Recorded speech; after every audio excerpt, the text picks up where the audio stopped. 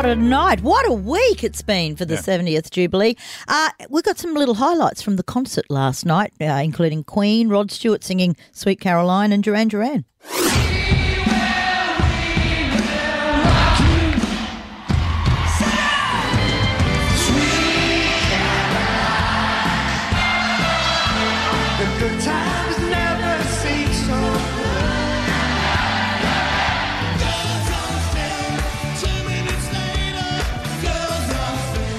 I don't think they could have done a better job than the Queen's Jubilee. It was just incredible. All of the events went so smoothly, and she did make it to quite a few of them. But let's get the latest report from 7 News' Hugh Whitfeld. Good morning, Hugh.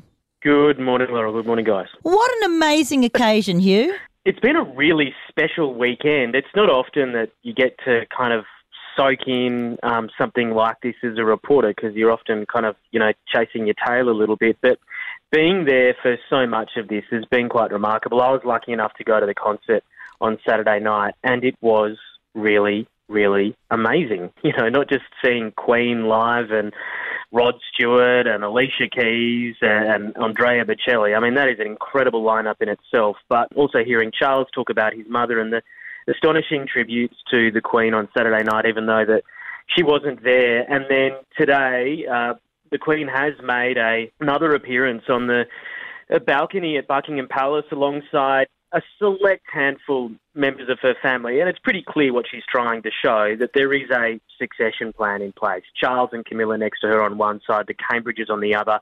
So that's 3 future kings on the balcony with her together, with Charles, William and George as well. The pageant today outside Buckingham Palace, look, I'm going to be honest with you, it was full of a bit of British kitsch, maybe, but it was a lot of fun. And I think anyone who was watching it certainly enjoyed the day. Hugh, you mentioned the succession plan. Do you think this is the Queen's last hurrah? We're not going to see another Jubilee at all, potentially, for decades to come, because it takes 25 years to clock up your first one. The Queen's 96 years old. I think we have to be realistic that if she's winding back to the extent that she has already, she's likely going to wind back more in the months and the years to come. I don't think we'll see much of her for the rest of the year.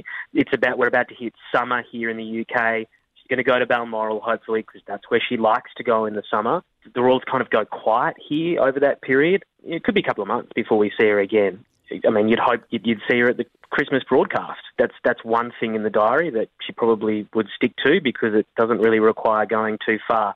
The advantage that Her Majesty has is that people have kind of grown used to these Zoom calls, and seeing her on those Zoom calls or in the photos that are taken where people turn up to Buckingham Palace to speak to her over Zoom at Windsor Castle, that, I guess, gives us that kind of reassurance that we need, that she's still carrying out her duty. She's still up and about. In essence, in the whole nutshell, she's done a pretty amazing job, hasn't she? None of us are going to get careers that last 70 years as hard as we try. Yes, there's been some missteps.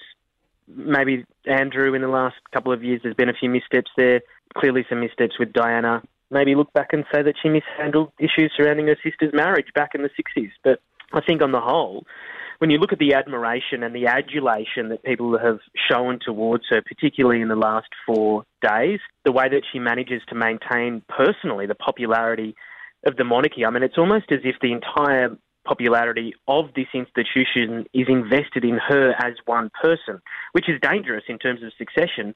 But that's kind of where we're at now. Well, I hope you can answer the big question for me. Why did Rod Stewart sing Sweet Caroline? Was that a special request from the Queen? Where was Neil Diamond? That is the question.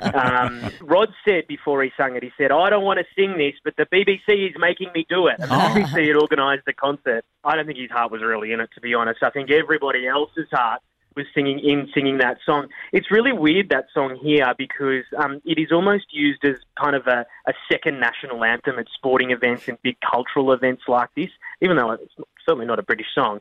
He wasn't really quite into it, Rod Stewart, but I think the rest of the crowd saved the day. I still think a man in his 70s should be singing Do You Think I'm Sexy? But that's for another concert. I think we'll leave it at that. Hugh Whitfeld, Europe Bureau Chief for 7 Network. Thanks so much for your time.